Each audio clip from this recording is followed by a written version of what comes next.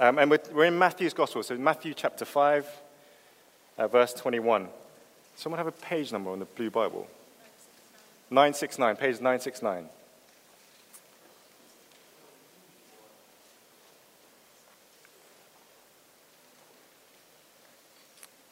Great, let me read it. I'm going to pray, and then we'll dive into it. You have heard that it was said to the people long ago, you shall not murder, and anyone who murders will be subject to judgment. But I tell you that anyone who is angry with a brother or sister will be subject to judgment. Again, anyone who says to a brother or sister, Raka, is answerable to the court, and anyone who says, you fool, will be in danger of the fire of hell. Therefore, if you are offering your gift at the altar and there remember that your brother or sister has something against you, leave your gift there in front of the altar. First go and be reconciled to them, then come and offer your gift. Settle matters quickly with your adversary who's taking you to court.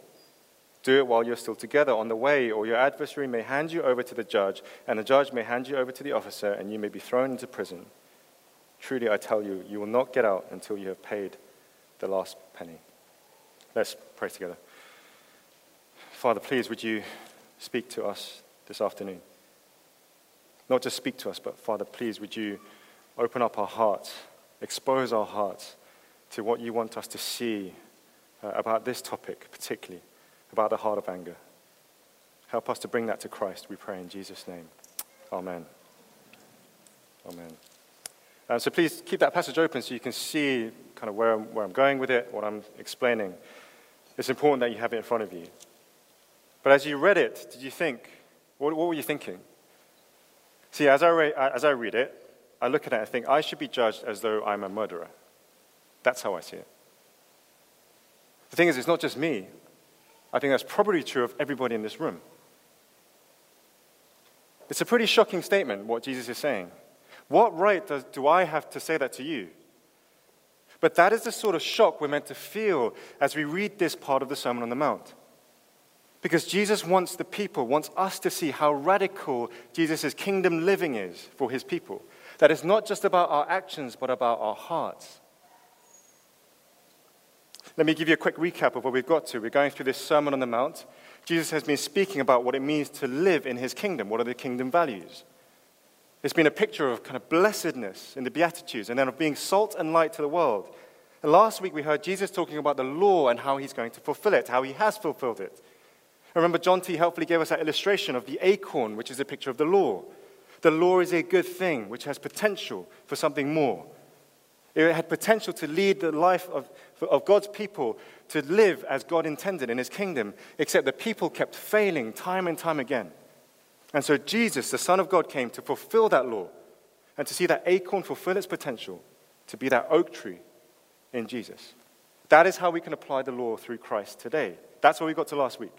And that principle is going to be really key for us to understand. Because from today, for the next few weeks, we're going to see various different scenarios, how Jesus applies this principle of acorn to oak tree, of the fulfillment of the law. You're going to spot it every time Jesus says, you have heard it was said. That's how it starts today. That's when he takes something in the law, the acorn, and then he expands it. He says, but let me tell you. That's the pattern. And today he starts with something that every human being that has ever graced this planet has experienced. And that is anger. Even Jesus experienced it. We all know what it's like. But Jesus here isn't here to give us some practical tips on anger management. He goes much, much deeper. He's going to dig into the root of anger to expose our hearts with this issue. To expose the murder that goes in our hearts. Look at it again. Here's what Jesus said. You have heard that it was said to the people long ago, you shall not murder, and anyone who murders will be subject to judgment. That's one of the 10 commandments. People nod along. Yes, I know that one. Even those who aren't followers of Jesus would wholly, I hope, nod along and say, yeah, I'm with you on this. Every country you look around, the law, they would agree that murder is bad, it's wrong. And it should rightly be subject to judgment. People who murder should be punished because they're taking a human being made in the image of God and saying, you are unworthy of life. Everybody's nodding along.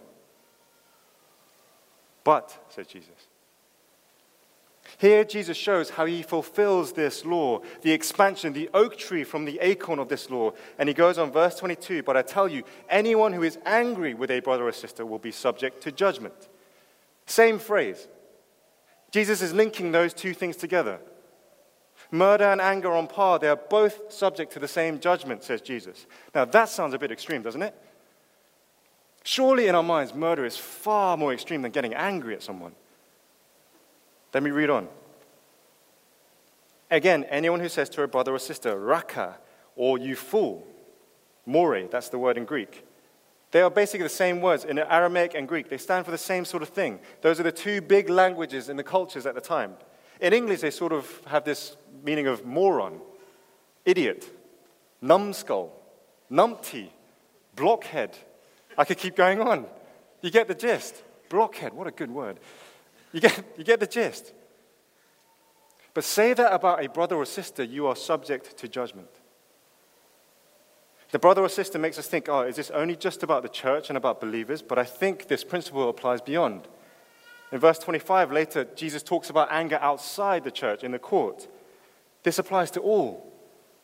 The point is this: the bar of anger against anybody is really low. Those words, Raka and Moria, are fairly common insults. Stuff that's not bad enough to be bleeped out on a video.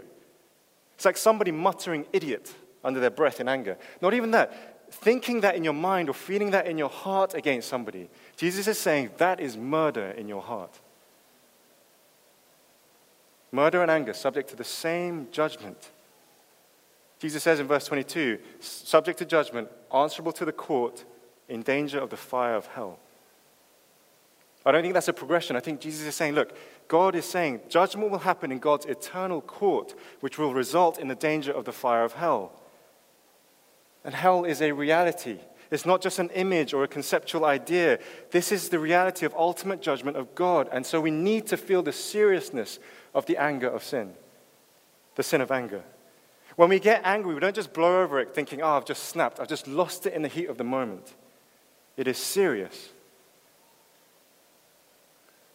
So here's what Jesus is saying. You know that murder is subject to judgment under law. But when you get angry with somebody, if you call them an idiot, even in your heart, you will receive the same sentence as for murder. Now just imagine you are sitting there in the crowd at that point in time. You will be stunned. There will be stunned silence. That seems so extreme. But that is exactly the expansive nature of Jesus' kingdom. This is the fulfillment of the acorn of the law about murder. What Jesus is doing is taking an external action and tracing that action back to the heart, and he's writing it upon the hearts of his people. Jesus shows us that the Old Testament law was never meant to just be about the external act of murder. It was not enough that you just didn't act on your anger. Jesus shows us the expansive nature of the law to say what is going on in your heart when we get angry really matters.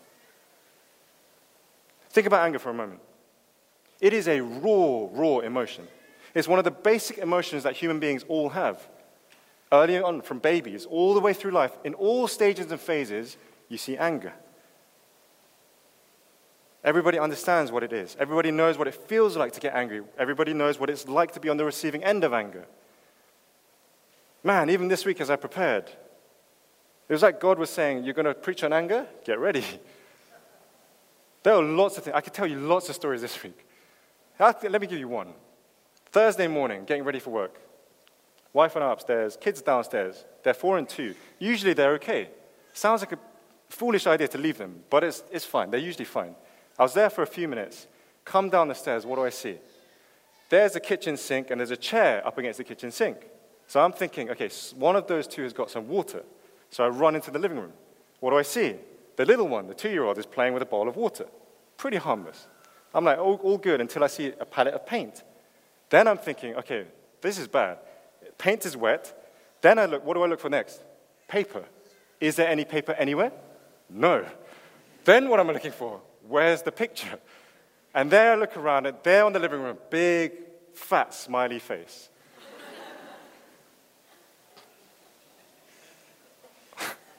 I lost it. The wife comes running down. What's happened? She lost it. Where else did you put it? In the kitchen. There's another smiley face there. Man, do I hate smiley faces this week.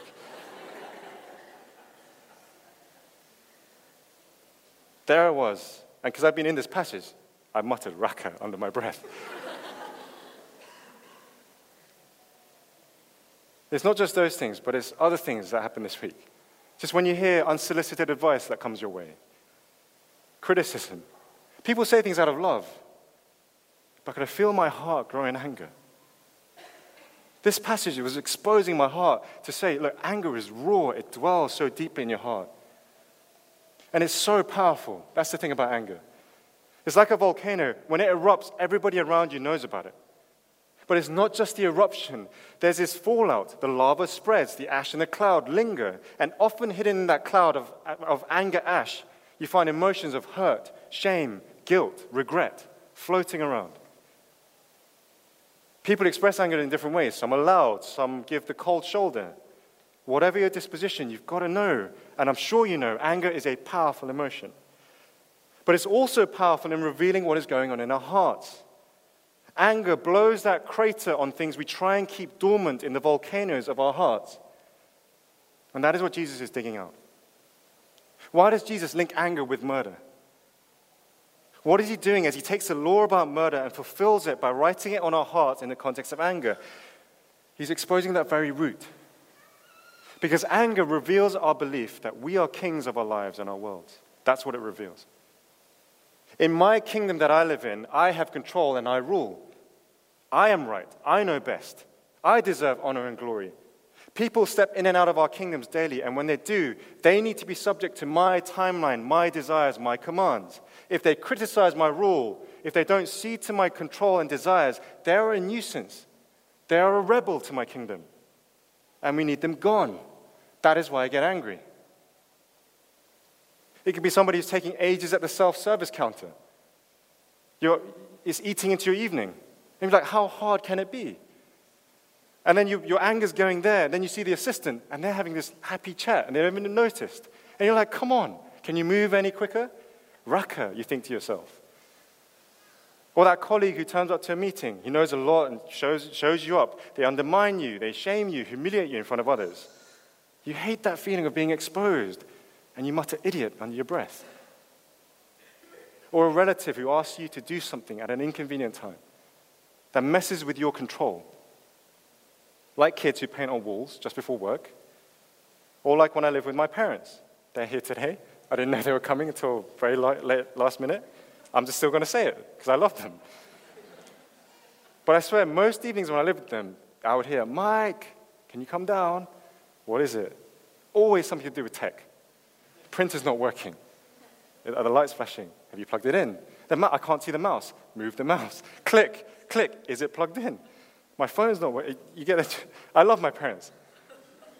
But my parents and tech is like a training ground for patience or a breeding ground for anger. That's what it was like. I love them. They're very good with their tech. Now, what is going on in these instances? Because I believe I am king. And I believe that I have control. I believe that I don't get shamed in my kingdom. So when I lose control of my time or my situation, when I start getting humiliated and my pride is hurt, when we feel like we're being dethroned, anger is that response. To say, look, those are people who are getting in my way, who waste my time, who are an inconvenience, you are unworthy of my presence.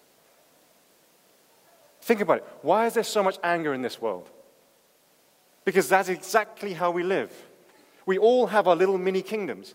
And as long as people don't interfere with our rules, it's fine. But as soon as somebody intervenes in a way that opposes your kingdom, volcanoes erupt.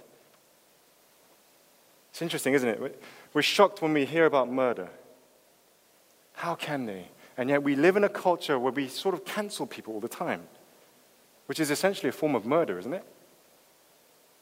You're telling somebody, look, you're a nuisance. You are unworthy to be in my presence. Just get out of my way. I want you out of my life. Cancelled. And dare I say, church is not immune to this either. Because our hearts are constantly prone to build these mini kingdoms. And even as we gather and meet with other Christians, these clash of kingdoms can happen. They do happen. Brothers and sisters step on our pride, step into our lives at inconvenient times. Do you see why Jesus is linking murder and anger together? Sure, you might not physically murder, but anger is another way of deeming somebody unworthy. One author describes anger as the drawn sword of humanity. That's a good picture, isn't it? Well, not a good picture. We draw our swords daily when people rebel in our little kingdoms. And that desire to be king has been with us right from the beginning. Genesis 1-3 is so foundational. That's exactly what went wrong. God set up his kingdom, one king, where God was king and we were all subject to him. And that was a good place to be, the best place to be. But the first humans stepped up to set up a rival kingdom. They had no hope, no chance, but that's what they did. And ever since then, the pattern of humanity is to keep trying to rebuild these little rebellious kingdoms. Straight after Adam and Eve, they have two sons, Cain and Abel. They were supposed to be subject to God's rule, and yet we find Cain have his mini kingdom where his pride is dented, his offering is humiliated, and what happens? Genesis 4, he gets very angry, and this leads to the first murder in the Bible. The irony of anger. It so often comes when we feel like we're losing control of our little kingdoms. And as we lose control of our kingdoms, our response is that we lose control of our anger. And it exposes the ugliness and frailty of the human heart. And when you look at our hearts and you look at the world around us, and you think back to God, you think God has every right to be angry with us. He has every right to cancel us. God's anger is righteous in that sense. And yet he doesn't. If you're not a Christian here, this is the radical nature of the gospel story. This is the God that we believe in. Instead of canceling us, God himself comes in the flesh. The one king of the true kingdom comes into his own world to take that righteous anger that we deserved upon himself. We should have been canceled, but instead Jesus is, as he's nailed to a cross of wood and lays down his life. See, I told you anger is powerful, right? We all agree on that. We all know that. But Jesus shows us something that is even more powerful, and that's his love for us. That is what God shows at the cross. Where he forgives our rebellious hearts, where he deems the unworthy, the cancelable, as worthy, with a status now as forgiven children of God, as his brothers and sisters. And as Jesus rises from the grave, he says, look, I promise you, if you trust in me, my Spirit will come and it will enable us to live with these new hearts that follow Christ, to live kingdom lives. Lives with the oak tree of the law of murder written on our hearts. Do you remember in the Beatitudes, Jesus said, blessed are the pure in heart, for they will see God. Well, the Spirit enables us to live that way, to expose that root of anger in our hearts, to bring it to Jesus and to go and fight against sinful anger. Can you picture a community, a society, a kingdom that lives that sort of way? Where the root of anger is constantly taken to Christ, where people don't murder one another with their mouths or their hearts, but instead there is purity, there is peace, there is humility, there is patience. What does Jesus call us to do with our anger? Just from the first two verses, firstly, he says, take your anger straight to Christ. You've got to know his forgiveness. Some of us in this room right now will feel that burden, that guilt and the shame of our anger. Let the Holy Spirit remind you that God has forgiven us even in our anger. That if we genuinely come to God in repentance, Jesus forgives. He's shown us that through his body and his blood as he took on the righteous anger of God that we deserved. If your heart feels raw and exposed after getting angry at somebody this week, even today, take that anger to Christ and know God's grace and his forgiveness. And in that forgiveness, pray that the Spirit would uproot that heart of anger, that you would fight against it, not just reactively, but proactively, living out pure hearts. Whenever anger crouches at the door, there you have Christ. Secondly, take your anger to Christ to reveal your idols. Think about why you got angry in that moment. What does it reveal about your heart? Don't just ignore it. Are you looking for too much control? Are you too proud? Are you too self-righteous? Where are you sitting on your throne as king? Where might you be subjecting others to your will and desires and getting angry that they're not listening to you? What is going on when I get angry at my kids for painting on the walls? What they did was wrong, but do I need to get that angry? They need discipline, sure, but discipline doesn't always need anger.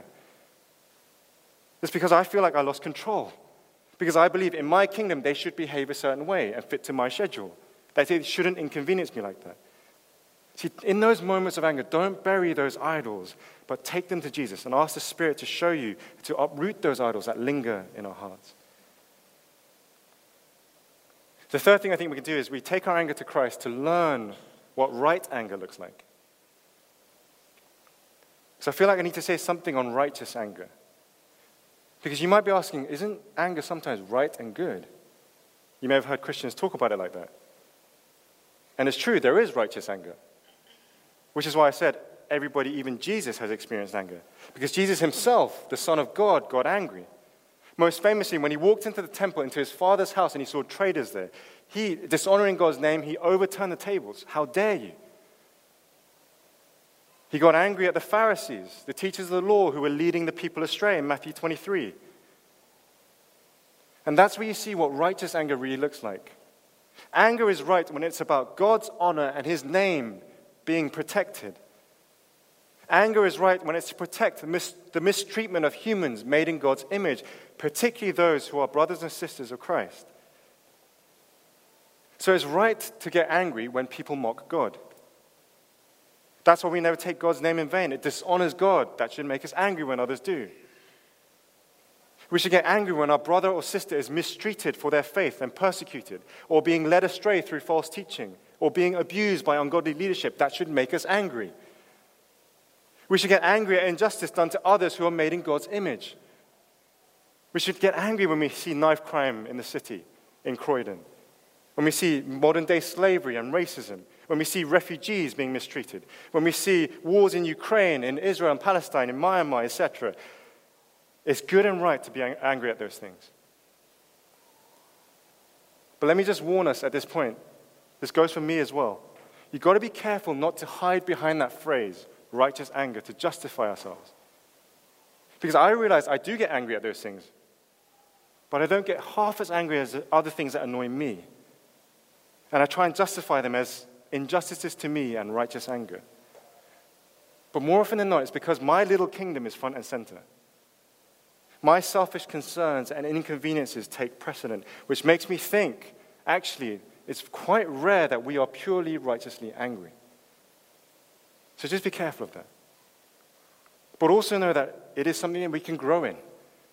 By listening to Jesus, by letting him write his law upon our hearts, as the Spirit continues to grow us in Christ-likeness, we live in his kingdom. As we grow in that, we'll become angry for God's honor, just like Jesus does. We will grow to be angry for the faith and justice of others, just like Jesus does. And righteous anger can be such a powerful driver that drives us to care more for God's name. It can drive us to care more for those who are persecuted and mistreated as fellow believers. It should drive us to seek the justice of those in the city who are ignored, who are cancelled, who are dismissed as inconveniences to the worldly kingdoms. Murder in our hearts, that's what Jesus has come to deal with and to reveal and expose. But look, I'm going to do this next point really quickly. It's really short and brief. But we've got to understand that there's a further dimension to our anger. It's not just our vertical relationship between me and God, but the volcano of anger will affect people around us too. We can't just resolve it in our hearts and leave the anger cloud lingering around. And so Jesus goes on, verses 23 to 26, really simple. Seek reconciliation. This drawn sword of humanity too often maims people. It even slays relationships, where in essence it functionally looks like murder, where people just blank each other and ignore each other, try to remove them from their lives. And here is Jesus expanding that vision of the law to say, look, it's not just about our rebellious hearts, but a revolutionary kingdom culture that we need to live under. And he gives two examples here in verse 23 in the church and verse 25 in the court. And Jesus is saying, look, those in his kingdom, we need to promote a culture that seeks reconciliation within and outside the church. That is what is distinctive about those who are in Christ, who live in his kingdom. We are a people who seek to reconcile and not let anger take root in our community.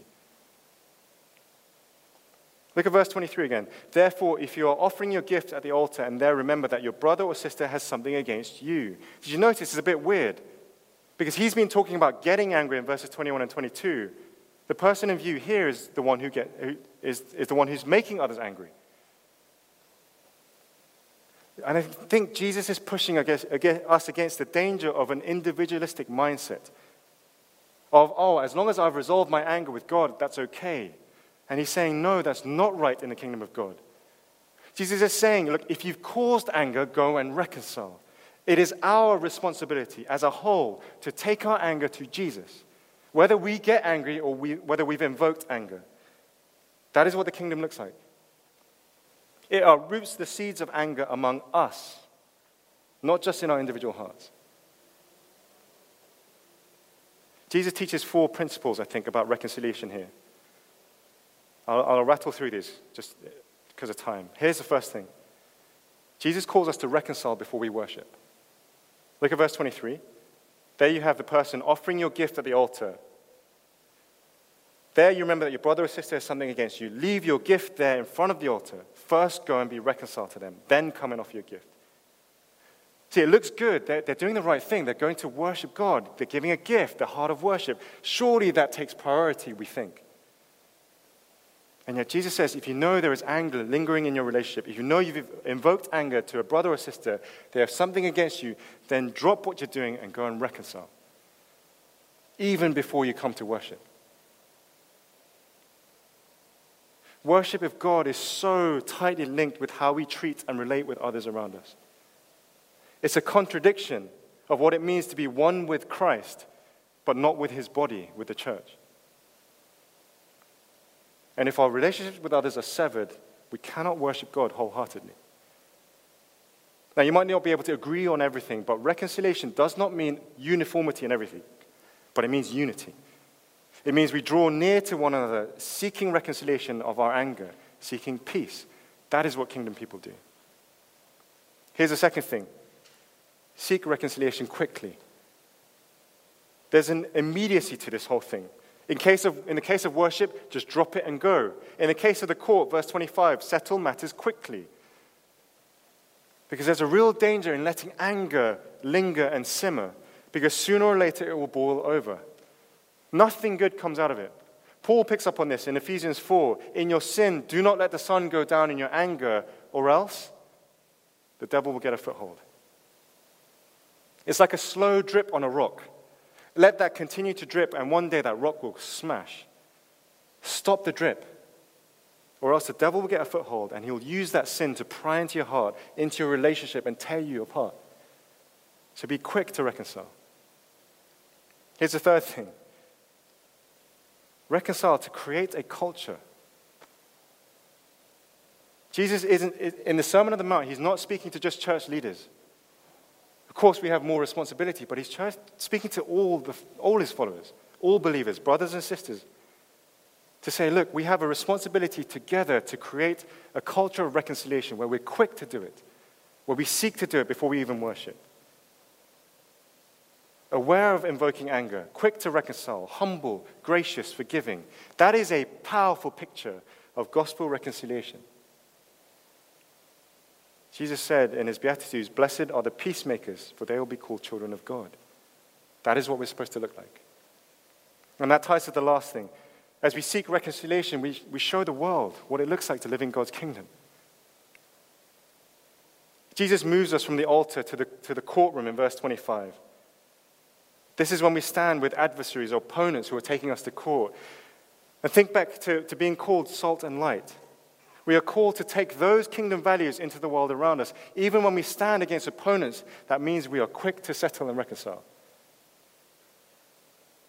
That's what we want the world to see and say. Man, those Christians, they are salty.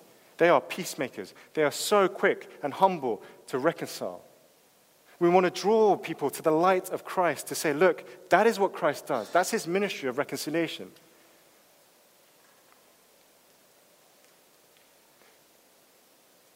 We're out of time. I can't touch on verse 26. Let me just close with it. Just think about these questions for a moment. Where does anger linger in your life? Where do you think you've built up your own kingdom? Where do you need to seek forgiveness in Christ because of your anger? What idols are being revealed in your heart? What about with others? Where do you need to seek a ministry of reconciliation? Pray and ask God to turn your hearts towards reconciliation, to seek forgiveness, to be peaceable. And as we do that, just can you picture what a beautiful, radical community that would look like in this world? A world, a community where people live to uproot their anger, take it to Christ, to seek reconciliation, to forgive each other. Blessed are the peacemakers, for they will be called children of God. Let's live out our calling as children of God. And let's do that for God's glory. Amen. Let's spend some time reflecting and praying. Perhaps that's what you need to do. To confess, to say, there is anger in my life, Lord, please forgive me. Perhaps there's an idol in your heart that you need to take to the Lord. Or perhaps you need to pray about somebody, perhaps even in this room, that you need to reconcile with.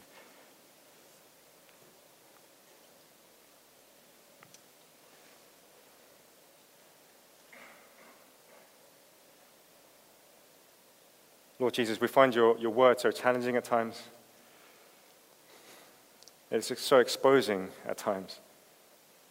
And yet that is the beauty of who you are, of your great power, of your great kingdom, to uproot those things that are deep in our hearts that we try to hide and to bring them to you. To know that in Christ we are forgiven, and by your Spirit that we can live lives that push against this sin of anger. Help us to hear the warning for us that need to hear that warning. And help us to be comforted for those who need to be comforted. Help us above all else to be those who are pure in heart, who are peacemakers, who live to fight anger, to live according to your kingdom, so that we might show your salt and light to this watching world, we pray. In Jesus' name, amen.